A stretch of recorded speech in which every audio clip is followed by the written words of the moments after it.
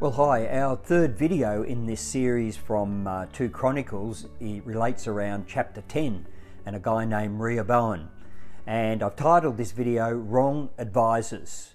Man, is it easy to get wrong advisors. Look, they sound good, they seem to have good input, they seem to know a lot, or they discovered that their knowledge is actually very thin. They're just able to quote other people or talk a lot.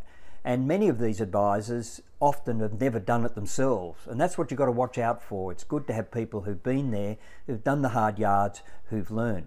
And Rehoboam learned a bad lesson. I'm not even sure he learned it, because his reign as king was extremely short. Man, it's the shortest one I think that I've read about. And within a matter of a blink of an eye, he was out on his own. So what happened? Well, when he took over from his father, he sought the wise counsel of the elders, and they said, if you lighten the load, because the people have come to you and want to lighten the load that your father had on them, and if you lighten the load, they'll serve you forever. I reckon that's a pretty good promise. And he said, I'll come back to you. And he then got his young friends around, and they said, no, don't do that, they're lazy. Why don't you just tighten even further than your father did? So he decided to do that. He called the people together and the older council, and they said, well, we're going to tighten the load, not loosen the load. And the older council and all the people went away and said, we're not going to serve you. So he virtually had the whole nation in revolt. I'm not sure how you do that, but he's certainly able to do that. And that was from these young advisors who gave him this advice and knew nothing. And they just thought the power went to their head. That's what we've got to watch out for. It doesn't go to our head, or it doesn't go to those that are advising us. And he felt like within a matter of no time, he was gone. And, when you're a healthy leader, you seek wise counsel. You don't always have to agree with it, but you take it on board. And, you're going to get advice, even if it's not advice you want to hear. So the aim is that you need to be getting the advice that you don't want to hear, and you bring it into the mix and start working it through. And there are many leaders, and not that many actually seek good advice. They tend to be swept up with the popular opinion.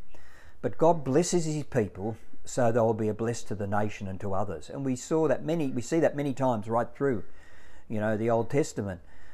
And Solomon, his father, was one of those. King Solomon, who was very wealthy. He fell at the end of his life because he got involved with the wrong people.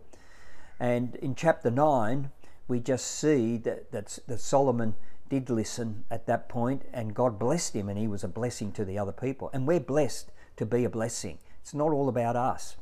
So King Rehoboam did not listen to the right people.